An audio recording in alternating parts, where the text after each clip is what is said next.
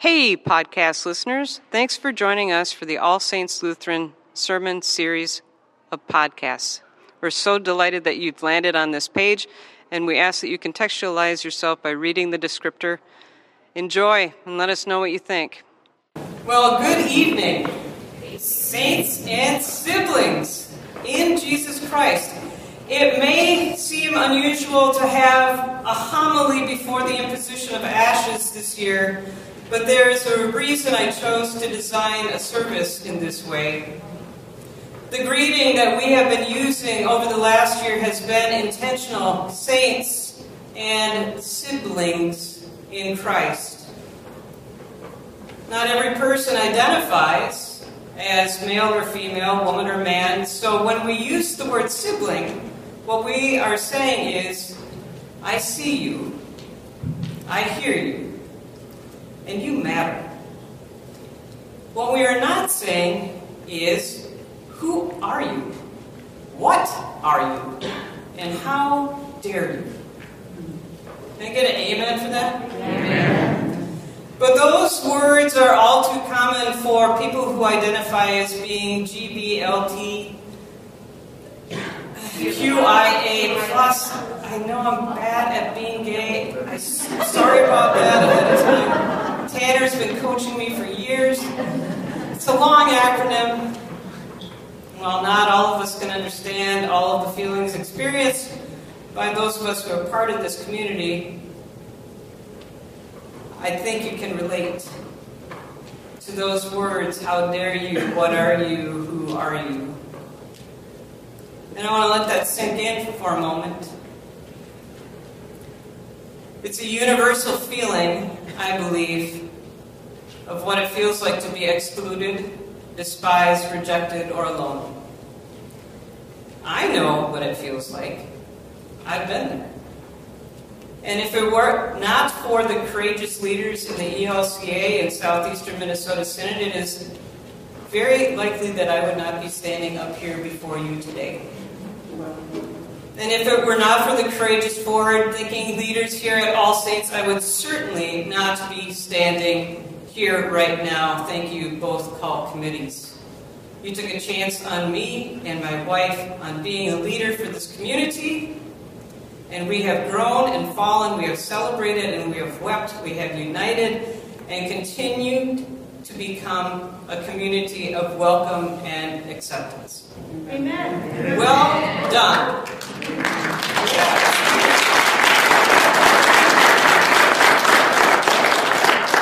You deserve that. I've been riding on the bus. I've been living in the sacristy of the church, and there's been many others that have stepped ahead of me and have plowed that path much more clearly, and now it's our turn to do that for so many others. It's not done yet, though. We're still making our way toward walking the walk and not just talking the talk. I also want you to know that I have personally struggled with the concept of having glitter in the ashes for this Wednesday night. At my faith of origin core beliefs, the piety that I understand as my baseline faith, occasionally haggles with the lavish overabundance of God's grace. And so I was internally conflicted that someone would mess with the ashes on Ash Wednesday.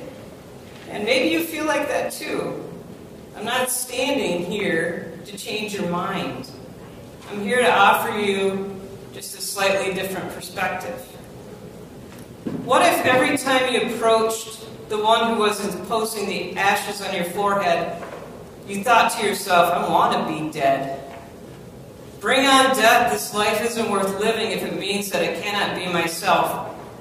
If God is a God who would hate me because how I understand my orientation, then why should I even bother with God at all? There's a reason that so many Americans identify themselves as nuns, N-O-N-E-S, on the Faith Affiliation Survey.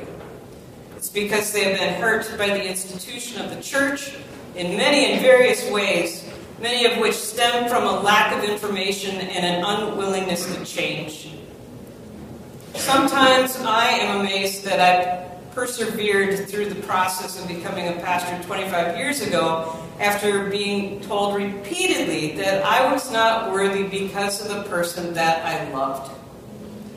That being said, those voices were the clanging cymbals of people who were striving for certainty instead of community, and those who preferred polarization over paradox. And yet we persevered because of God's grace. By recognizing that Beth and I were and are beloved children of God. Yet I've been in that place, a place where I believed that God hated me. And I know now, and I know forevermore, that faith was wrong, that it's not Christianity. Hear me when I say, if you hate someone because of your religion, you are doing it wrong. Well, amen? Amen. It's okay to talk back. Not all the time, just... 2 Sundays ago, we talked about the focus on your faith to be celebrating one another. Joy, shared joy, gratitude. Celebrating someone as we ask more questions. And Freud, sharing the joy of one another. Not as a threat, but as a joy that fills the room with even more light. You are here. And you are here to hear the words of Christ as beloved siblings of every uniqueness. Over the course of the next 6 weeks, we will be expanding on the idea of you are here by sharing stories of refugees and immigrants, of those who live life in what I call the corners of society, the margins, and of those who are just like you and just like me, siblings of Christ, in all sorts of various fabulous, wounded, delighted, and exhausted states of being. All of that said, it still may be difficult for some of us, me included, to take a sacred element like ashes and mix them with glitter. When I first heard of this idea, I will tell you that my stomach did a little bit of a flip-flop. How will people react? Why am I reacting? That was the main one, by the way. I wasn't so worried about all of you. I was like, why am I reacting this way? Where did that response of uncertainty come from? And since when was ash consecrated? The last time I checked, it's actually not. But what does the ash symbolize? From dust we are made, and to dust we shall return. We are all humans, made in God's image, and we will return to the earth as dust, as ash. That's morbid, I know. But that's reality. That's leaning way into the concept of you are here. Maybe this is the last day that you will have, because none of us knows when we're going to return to our first home. Life is not only precious, it has been clouded by the judgments of those who have decided who is worthy and who is not. That is not the religion or the faith that we are about here at All Saints Lutheran Church, ELCA. What we want to be focused on as siblings in Christ is how to accept the radical grace and abundance of love that God has already given to us. If glitter in ash helps one person to know that they are loved, accepted, and not alone, then for Pete's sake, sign me up. I am all in. Life is complicated. Life is filled with complicated people. Life has been given to us to help our neighbor as well as those who we may have assumed were our enemies. We're called to love for free, no strings attached. We're called to be non-judgmental and generous as we meet new people or continue to understand people that we've known all along, and yet maybe we don't. That's where Scripture enters in again. Store up for yourselves treasures in heaven where neither moth nor rust consumes and where thieves do not break in and steal. This is not a stewardship Sunday text. This is the reality for where your treasure is. There your heart will be also. Where is your treasure? Is it marinating in love for self and for others? Where is your treasure? Is it in the abundance of God's love and grace for all people? And by all people, I mean all means all people. Wherever your treasure may be, I believe that we are called to be beacons of hope for those who have little or none, or have been told they are not worthwhile or acceptable. Last year, this is what I do in sermon preparation. I find a poem for Ash Wednesday a year ago. And then I put it in a file, and I pull it out, and I think, ooh, it's so good. So I read this poem by Margaret Atwood, and it reminded me that in the midst of the reminder of death, we are given something far more amazing. The continual reminder that bread has been broken in order for it to be shared with each other, to be forgiven, to be accepted, to be loved for free. Let's expand that table. Let's grow it. With that being said, hear this poem through the lens of you are here. Be here now. All Bread by Margaret Atwood. All bread is made of wood, cow dung, packed brown moss, the bodies of dead animals, the teeth and backbones of what is left after the ravens.